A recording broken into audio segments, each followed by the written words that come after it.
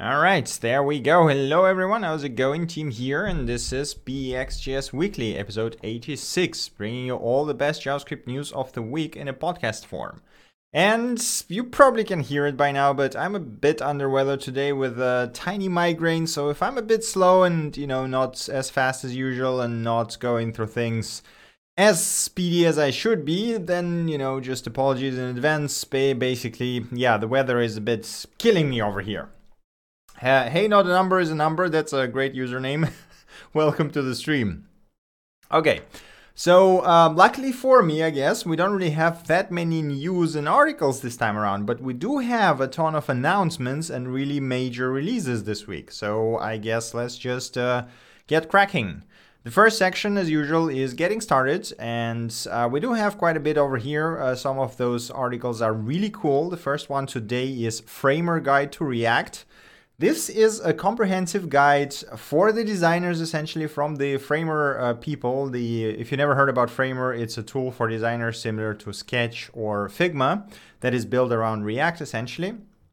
And since their tool is built around React, you need to know React to use it to the full potential. So they wrote this guide to React for the designers who essentially don't know anything about software development, which is really cool. The guide itself is very nicely written, very easy to follow, and includes basically everything you want to know, from theory to syntax to tooling, which is kind of awesome. I also want to do a shout out to them for doing this. So when you open the guide first time and you go through it and you go through the theory, you go to the syntax, and then they go like, okay, give us your email, right? This is something that happens on a lot of websites. Now, huge props to them for adding a button, no thanks. I just want to read that thing, and I don't care about your, news or whatever, which is freaking awesome. So, Framer people, thank you very much for doing that. This is great.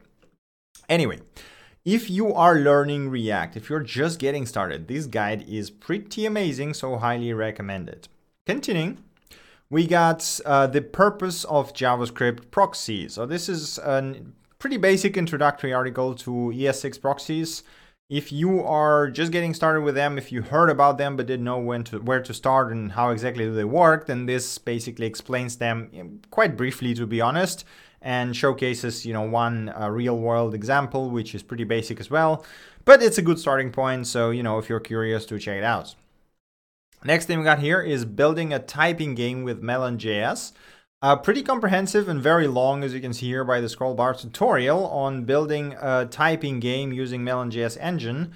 The sort of cool thing about Melon.js is that it's not like, it's basically not a rendering thing, right? It's a full-on game engine with integrated physics and sound API and basically everything you might want to have while building the game. So this is all-in-one tutorial that teaches you to build a complete game with a pretty full-featured engine. And in this case, it's a typing game, so it aims to teach you how to type properly, which is also a nice touch. So if that sounds interesting, do check it out. It's a very well-written and, as I said, very detailed tutorial. So pretty good starting point. All right, continuing, we got React Hooks, part 3. An effect doesn't run again when its dependencies change. So this is the continued series. I think I already covered, at least I remember covering the part 2 for sure. I think we talked about part 1 as well. So this part talks about the effect changes and refs specifically, right? So whenever the component updates, it will re-render, and then useEffect will rerun once the value dependency change, right? In this case, the dependency is ref. The thing is, if you remove the state from this component will no longer re-render, which means the ref and useEffect will not be triggered, even if the ref itself changes. So this is essentially the gist of the article. If you already knew that, you won't really find anything new here.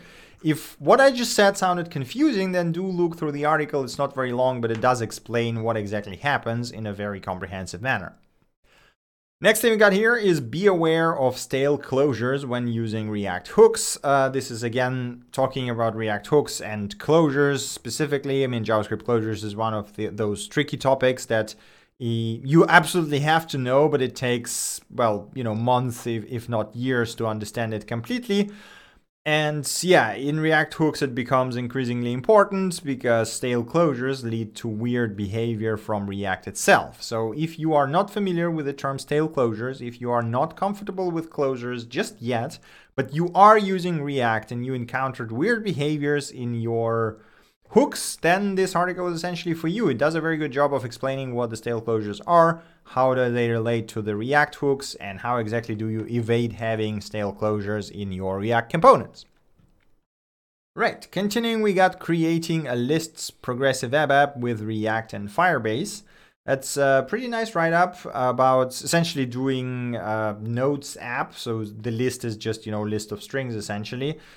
With React and storing the data in Firebase, so using Firebase as a backend. Nothing super fancy here, React hooks, Firebase, NoSQL databases and stuff like this. Everything's pretty straightforward. Hey, let me try to read your username. Cure have no mana. Okay. hey, Cure have no mana. Welcome to the stream. The links can be found on the GitHub. The link is in the channel description. Just scroll down a bit and you can find everything that I'm covering over there. You can also go to bxjs.dev website and just look them up over there. All right, continuing, we got, wait, you're not using strict mode. So this is the article about React strict modes, the addition that I think happened half a year ago or so. So it was like quite some time ago. It's essentially a mode for debugging your components and uncovering weird behaviors in advance, essentially. And a lot of people are not using it and a lot of people not even aware of that. So if you've never heard about strict mode and you're just like going, what is this? How does it work? Then this article is for you. If you already know what strict mode is, then you won't really find anything new here, but it's a good write-up explaining what is strict mode, how to use it, and when exactly should you be using it. Am I using strict mode? I've used it a couple of times. Like there was a couple of bugs that were really hard to catch with a normal mode that only happened in some cases. I tried enabling strict mode and caught them immediately. So in these cases, it's a very handy tool. Purely because of the way that it works and renders the components multiple times and stuff like this. So it is a handy tool. You just need to know how it works and when to use it. But I basically wouldn't say that you need to use it every time. So it's not mandatory. Although if you use it constantly in your developments, I guess you would catch a lot of bugs faster than you would typically with a normal mode. But it does make writing components a bit harder because, again, for example, it renders the components multiple times. So you have to think about that and use the memoization and all that kind of stuff to prevent them from doing stuff 4 or 5 times over, which is just sometimes not worth it, basically. Let me put it this way. But anyway, a pretty great write-up. So if you're interested in React strict mode, do check it out. Okay, and I think that's the last article we got here in a Get Started section, the problems of shared mutable state and how to avoid them. So this is, again, a very lengthy write-up on shared mutable state that talks about what is shared mutable state, why is it problematic, and how exactly can you avoid those problems and address them in your code. So if you are just getting started with JavaScript and you never heard the shared mutable state expression and you don't know what that means, then you absolutely must read this, because sooner or later you will encounter this problem and it's a pain in the ass essentially, right? Knowing how to tackle it is crucially important. If you already know what the shared state is and you already encountered the problems, you know how problematic it is, then use this as a guide. There is a ton of hints here and tons of really good pointers on showing how to work with it. It's kind of great. Do check it out. Hey, Kevin, welcome to the stream. All right, that is it for the Getting Started section. Now we're coming to the news and articles. And the first one we got here today is Befriending What You See is What You Get editors, text highlighting with virtual underlines. So this is a very specific article that is, I honestly never thought I would actually read something like this.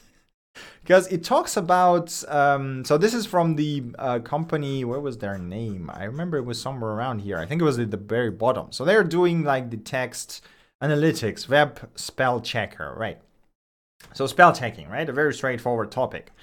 And this article talks about how they integrated their spell checking into a variety of third-party editors, right? So you got things like where they had a list somewhere here. There you go, like CK Editor 4 or the React versions like the For All Editor, TinyMCE, and then there was the React like Quill and Draft and Slate. And turns out that just highlighting the words in there, like, the highlight that happens when you misspell the word or there's some correction with regards to grammar, it's not as easy as you might think it is, right? It's just like, come on, it's just a highlight. How hard could that be? Well, it turns out it's actually really hard. So if you're curious about what exactly happens when you have to highlight words in third-party editors and you have to suggest the fixes to it, right, with the plugins or whatever, do check it out. It's a pretty fascinating write-up on the whole topic. It seems very straightforward in the beginning, but the more you read, the more interesting it essentially becomes. Hey Shandy, welcome to the stream. All right, but yeah, so if that sounds interesting, do check it out. It's a really good write-up, very cool to read. A lot of issues that I never thought would actually be an issue before I started reading that, but it's fascinating. Okay, continuing, we got Build FFmpeg WebAssembly version. This is part 3. We talked about part 1 and part 2. I think a couple of episodes ago was the part 2, and then like about a month ago we had part 1. So this one is talking about using FFmpeg.js, the compiled version within your Node.js or JavaScript environment, to actually transcode your file. I think this specifically talks about Node.js because it uses the FS API to read the files. So yes, it is kind of crazy, but yes, you actually can, again, you can compile FFmpeg to WebAssembly, and then you can just use the WebAssembly version within Node.js to just convert transcode your video from one format to another, in this case from AVI to MP4, which is kind of crazy. So if you followed the first 2 articles, then definitely check this one out. That basically explains in details how do you wrap it into Node.js module, and then how do you use it in an easy manner within Node.js. If you haven't heard about this series of articles, you can as well read the first 2 parts. They basically guide you through building your own FFmpeg in WebAssembly. Those were pretty good, as far as I remember at least, so do check it out. Okay, next thing, we got 2 announcements from the React team. So there's the React Conf going on right now, if you haven't heard about that. And they made a bunch of major announcements. The first one being preparing for the future with React pre-releases. The gist of it is that React is no longer going to be coming out in stable plus release candidates versions. It now will have a bunch of release versions. So we're going to have the latest channel. So this is going to be the stable channel where we're going to get the latest stable version, basically what you have today. And this is what everyone should use for the production applications. We're going to have a next track, which is going to be a pre-releases that are going to be served directly basically from, or, almost directly for, I think, yeah, it basically tracks the master branch. So it's going to be the master branch builds, which is the release candidates essentially potentially with breaking changes and with bugs and stuff for the next minor server, so keep that in mind. And then there's going to be experimental track, which is going to include experimental API releases and features that are not yet available in stable releases, and that can potentially break a lot of things, so you have to keep that in mind. The cool thing is that basically this is already out there. You can already try it, all of those releases using Semver tags, so it's very easy to switch between them if you want to try new experimental features, for example. And the first of the experimental releases is the concurrent mode, something that React team was talking about for 2 years now, I think. I think the first announcement Dan did was like 2 years ago in React Conf again. So the concurrent mode includes suspense for data fetching. And then there's like basically concurrent UI patterns and a bunch of other guides that they have here for working with it. I think I'm mostly excited about the suspense for data fetching, which is a really cool feature, again, showcased, I think, 2 years ago or something like that. And we'll finally have it here in the experimental build, so you can actually take it and try it out today. So if you know what the suspense for data fetching is, if you know what the concurrent mode is, definitely check it out, definitely try it out. It's very easy. They even have the code sandbox links somewhere here where you can just, play around with it. There we go. It's pretty damn good. So it's pretty exciting to see that. I'm not sure how soon it will ship in the stable version, but nonetheless, it's really exciting to see that. Again, if you want more details, do check out the article. All right. That's actually it for the articles and news. As I said, not that many of them today. Now we're coming to the tips, tricks, and bit-sized awesomeness. The first thing we got here today is a tip from Ingvar Stepanyan. Today I learned that you can give custom names to web workers for easier debugging. Turns out when you create a new worker thread, web worker thread in the browser, you can pass an options object that has a name parameter that will name the given worker, right? And then when you log when the worker logs something, or when you inspect the worker in your threads layout and DevTools, you will actually have the proper name that you gave it, which is super handy. So if you work a lot with the web workers, do make sure to keep that in mind. Another tip is that also worker can assign the name to itself by using self.name if you don't want to set it while creating worker, which is also quite handy. So yeah, pretty nice trick, I think. And it's also in spec, so it's not a DevTools feature, it's actually a standard, which is also kind of great. Right, continuing, we got a new update, I guess, to the Actions setup node in GitHub Actions. So if you're using GitHub Actions, setup node will now automatically annotate ESLint failures right on your code. So if you have a GitHub action that runs on the pull request or in your push or whatever, if the linting fails, it will actually annotate your failures right on your code within the pull request, for example, itself. So you can actually see it in line, which is super damn handy. So that's pretty exciting to see how the GitHub Actions evolve. Right, next thing we got here is introducing progressive web apps to Samsung Galaxy Store. This is honestly something I did not expect to see, but really awesome to see. So Samsung just added indexing for progressive web apps right into their Samsung Galaxy App Store, right? So they have their own version of Google App Store, Google Play Store, which is called Samsung Galaxy Store, that includes the Android apps. And now they're going to have the web apps there under a specific section of web apps, and you can be able to install it from the store itself, which means more discoverability for the web apps. Unfortunately, the only downside for this right now is that to submit the app there, you have to manually email them for PVA support at samsung.com, which, obviously this could be improved. But it's a really cool first step, so pretty exciting to see that. It's a bit sad to see that Apple is basically the only one who are neglecting the whole progressive web app ecosystem, and their progressive web app support is still in a very bad state, and the browser diversity on iOS devices is also very sad. But there we go. That's really cool. Okay, and the last thing we got here today is a super neat trick from Mr. Vespos. So since arrays are objects, you can destructure their indexes to easily grab first and last items. It looks like this, right? So the idea is that you can destructure array as an object.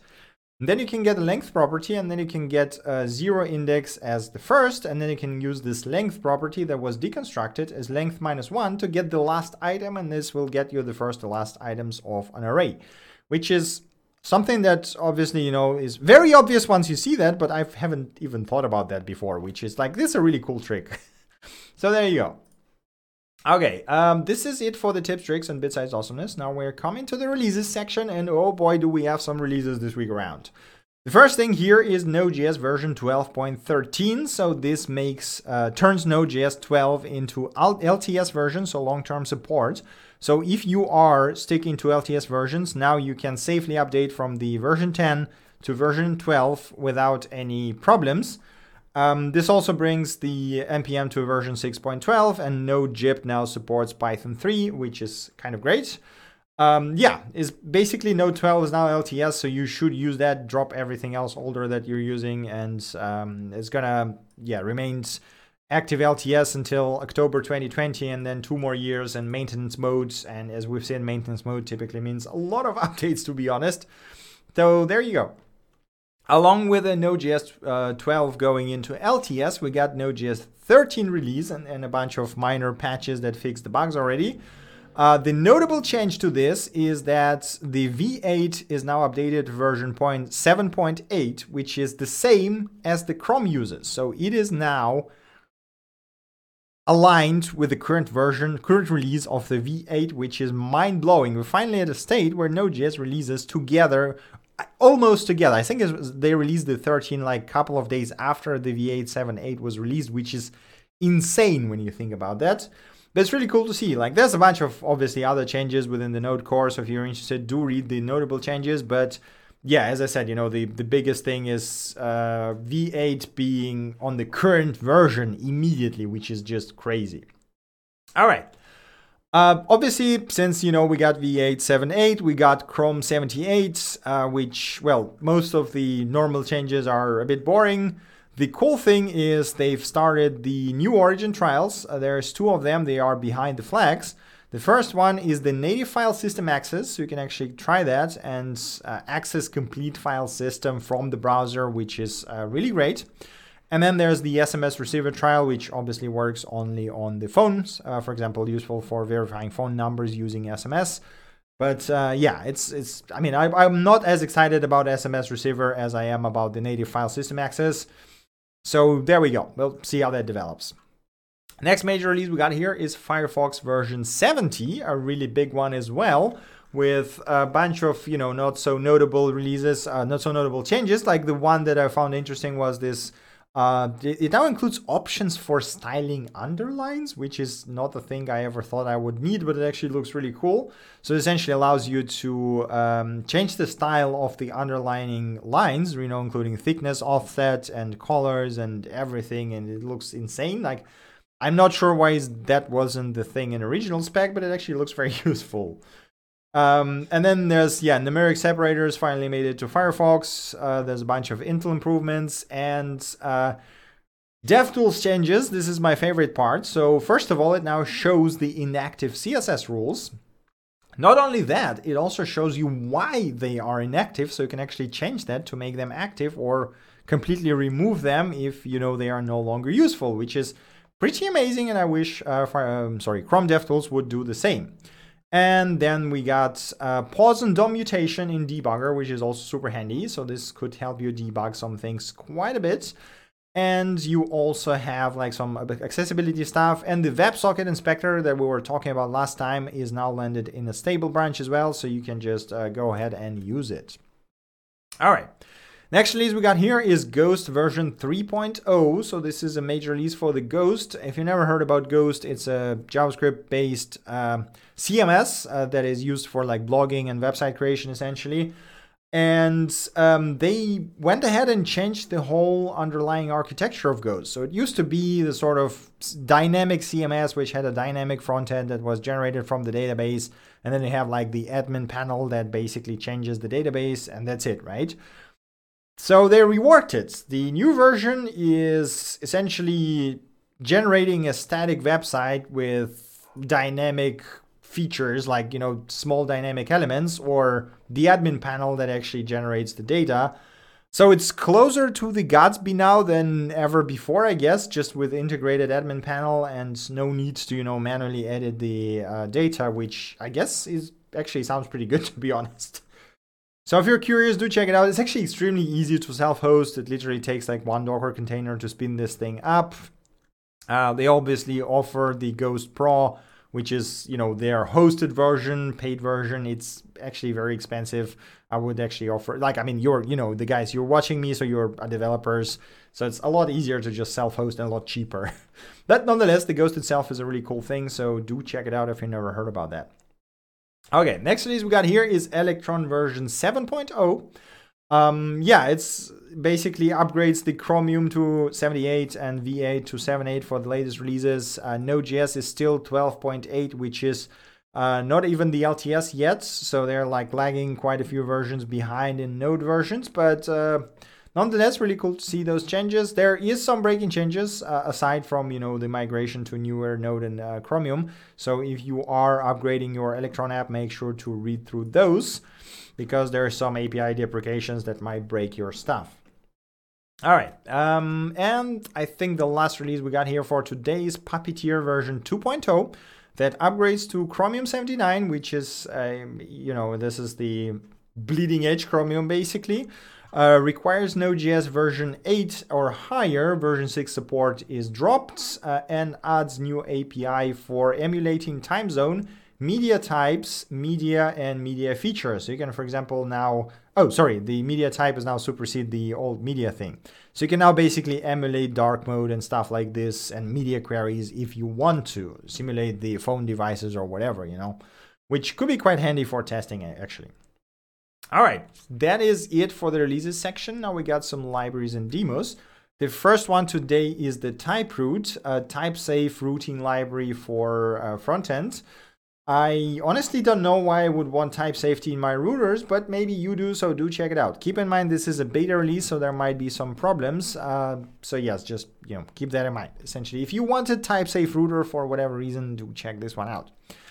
Next thing we got here is SQL to Mongo. Use SQL to query MongoDB. This is a tiny utility that takes in an SQL query and rewrites it to the Mongo query object, which could be handy for migrations, I guess, but I would not use that in production because I imagine that some of those queries would be, not as performant as queries you could write yourself to the Mongo with optimizations in mind, essentially. So there you go. Nonetheless, pretty neat utility, and I guess could be useful in quite some cases. Next thing we got here is Lando, a local development and DevOps tool for all your projects that is easy, fast, powerful, and liberating, as it says. Essentially, it's a higher level wrapper around Docker Compose that relies on Docker and Docker Compose and just does a bunch of work for you. So it can scaffold things like Drupal, Joomla, Mean, LAMP, whatever, WordPress, all of that using Docker Compose, and just handles everything for you by, automating some things. I guess it could be handy. I personally don't like Compose that much. I prefer setting up things separately because upgrading Compose services is a bit of a pain in the ass, but yeah, maybe you use Compose heavily, so this might be a thing for you. Do check it out. Next thing we got here is Seal. Build container images for your Node.js applications. So this is a tool that builds around the Docker and essentially just automates the Docker file generation for your Node.js apps. Very straightforward. The only thing it does is literally generates the Docker file and then builds the Docker image for you. Doesn't seem to do anything else. If you want to deploy your files, look into Exaframe. Wink, wink, nudge, nudge.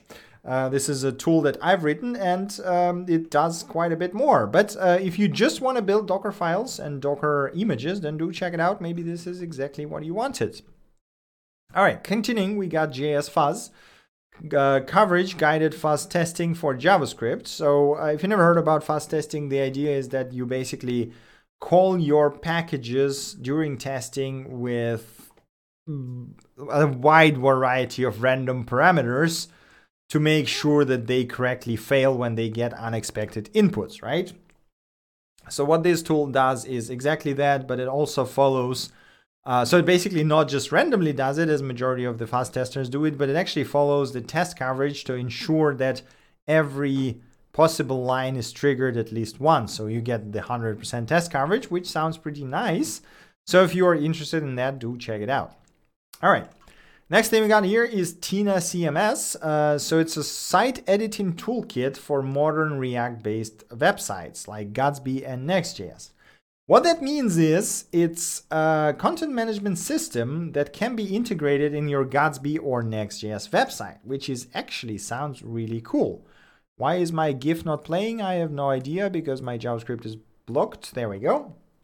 So what it does is it basically comes in as a plugin for Gatsby or a plugin for Next.js, which adds this real-time editing capabilities where you can just edit your website live in your browser instead of modifying your sources, right? And this will actually propagate the changes back to the source and update the original files, be it Markdown or whatever you use, which actually looks pretty damn cool. So if you're working with Gatsby, if you're working with Next.js and you wanted to have live editing features, do check it out. This actually looks incredibly impressive.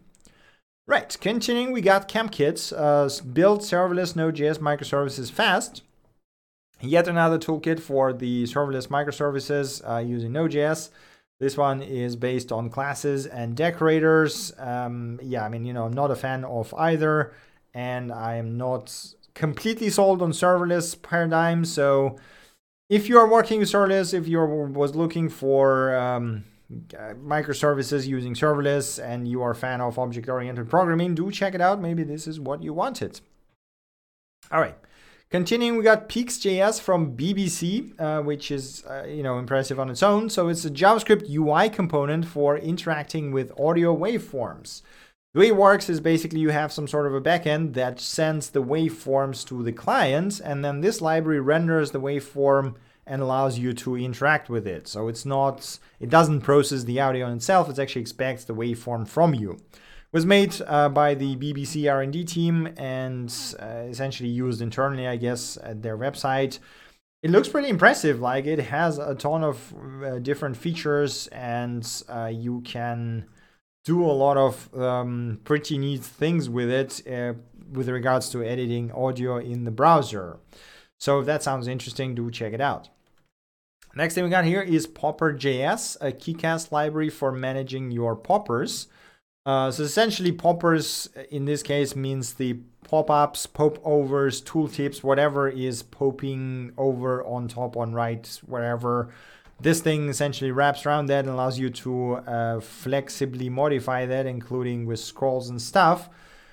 It is quite old. It is very established. And, I thought, since I haven't covered it, why not? It's pretty popular, 13K stars. So there you go. I just wanted to highlight it and to add it to the BXJS weekly library, essentially, But yes, you probably heard about it. It is very old. And nonetheless, it looks pretty nice. So if you're working with the pop-ups, pop-overs, and so on, do check it out. And it works with React, Vue, Angular, whatever, and so on. So yes, it's pretty universal. Right, continuing, we got TotalList, a tiny utility to recursively list all files in a directory. So if you're working with the files in the Node.js and you wanted to get a list of all files in a folder, which, it can be a bit of a pain in the ass to do it manually, because you have to get the things, check if it's a folder or file. If it's a folder, go get the list and then continue again and again and again until you list all the files, which, it's not super hard to do. It's just annoying, right? But this basically does it for you. You just give it a blob to traverse, and then you can either filter something or work with it, and you get a list of all files with their path in as a result. So basically, yeah, that's all it does. So there you go. Next thing we got here is Logux or Logux or Logux. I'm not even sure how to read that. It's replacement for Ajax and REST by Redux action synchronization between client and server. So I guess this will be only useful to people who are working with Redux. And what it does is basically sets up a server and syncs the Redux state between the server and client seamlessly. So you essentially, as a developer, don't even have to think about that, which actually sounds really cool. But again, only works if you are using Redux, and it does need a server, obviously. If that sounds interesting, do check it out.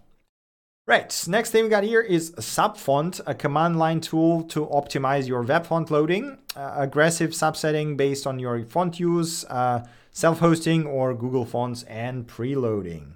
So if you're working a lot with web fonts and you want to optimize them aggressively and minimize the sizes you use and so on and so forth, then do check it out. It seems to be a very simple command line tool that uses Brotli, Zopfli, and whatever you can imagine, basically, to make the most optimal font you can ever imagine. I guess, yeah, that's basically all it does. So there you go. All right. And the last library we got here for today is non-synchronous. It's a sync await callback fusioning utilities. It's just a bunch of tiny utils for working with promisified functions or promisifying functions in this case. So there's stuff like promisify, once, when, whenify methods, promisify methods, immediate timeouts, and all these tiny utilities that you usually end up writing yourself when working with promises. So if you are working with promises a lot and you are tired of writing your own tiny utils, then do check it out. Maybe this is exactly what you wanted. Right, that's it for the libs and demos. Now we got a couple of interesting things here to close this off. The first one being this scientific paper on WebAssembly. It's titled New Kid on the Web, a study of the prevalence of the WebAssembly in the wild. So again, this is a scientific paper, so caveats apply. It's quite well written, but if you are not used to reading scientific papers, you're going to have a hard time. I'm just going to read the key takeaways from here, which is quite impressive. So they analyzed Alexa top 1 million websites and found that 1 in 600 already uses WebAssembly, which is kind of mind-blowing. Now, the problem with that is that over 50% of all websites that use WebAssembly actually applied for malicious deeds, which makes me sad. If you're curious about the more in-depth analysis and everything, there's plenty of that in the article, so make sure to read that. There's variety of categories for what the WebAssembly is used for. Malicious being the biggest one, as you might imagine. Gaming is actually almost 30%, which is quite interesting as well. But yeah, it's fascinating study. If you're curious, do check it out. I would say definitely worth reading through, even though it might put you off since it's a scientific language and it can be hard to digest. But there is a lot of very interesting info in here. All right, and the last thing here we have, let me try that again. Last thing we have here for today is free4.dev. It's a really nice collection of services, software as a service, platform as a service, whatever else, for developers that are free for developers who are doing the open source work or sometimes even closed source work. So if you're looking for cloud providers, analytics, APIs, machine learning, artifacting, BaaS, what is BaaS? Oh, backend as a service. Okay, backend as a service, content delivery network, search. Do check it out. It has an incredibly large list of things you can use for free. Obviously, some limits apply, but it's a really handy list. So, there's even free hosting here, like Netlify and stuff. This is pretty great. Wait, there's free DNS. Okay, there's free DNS. Apparently, there's even free DNS right now. So there you go. And it's obviously hosted on GitHub, so you can contribute your own links if you have any. And yeah, it's, what I should start at.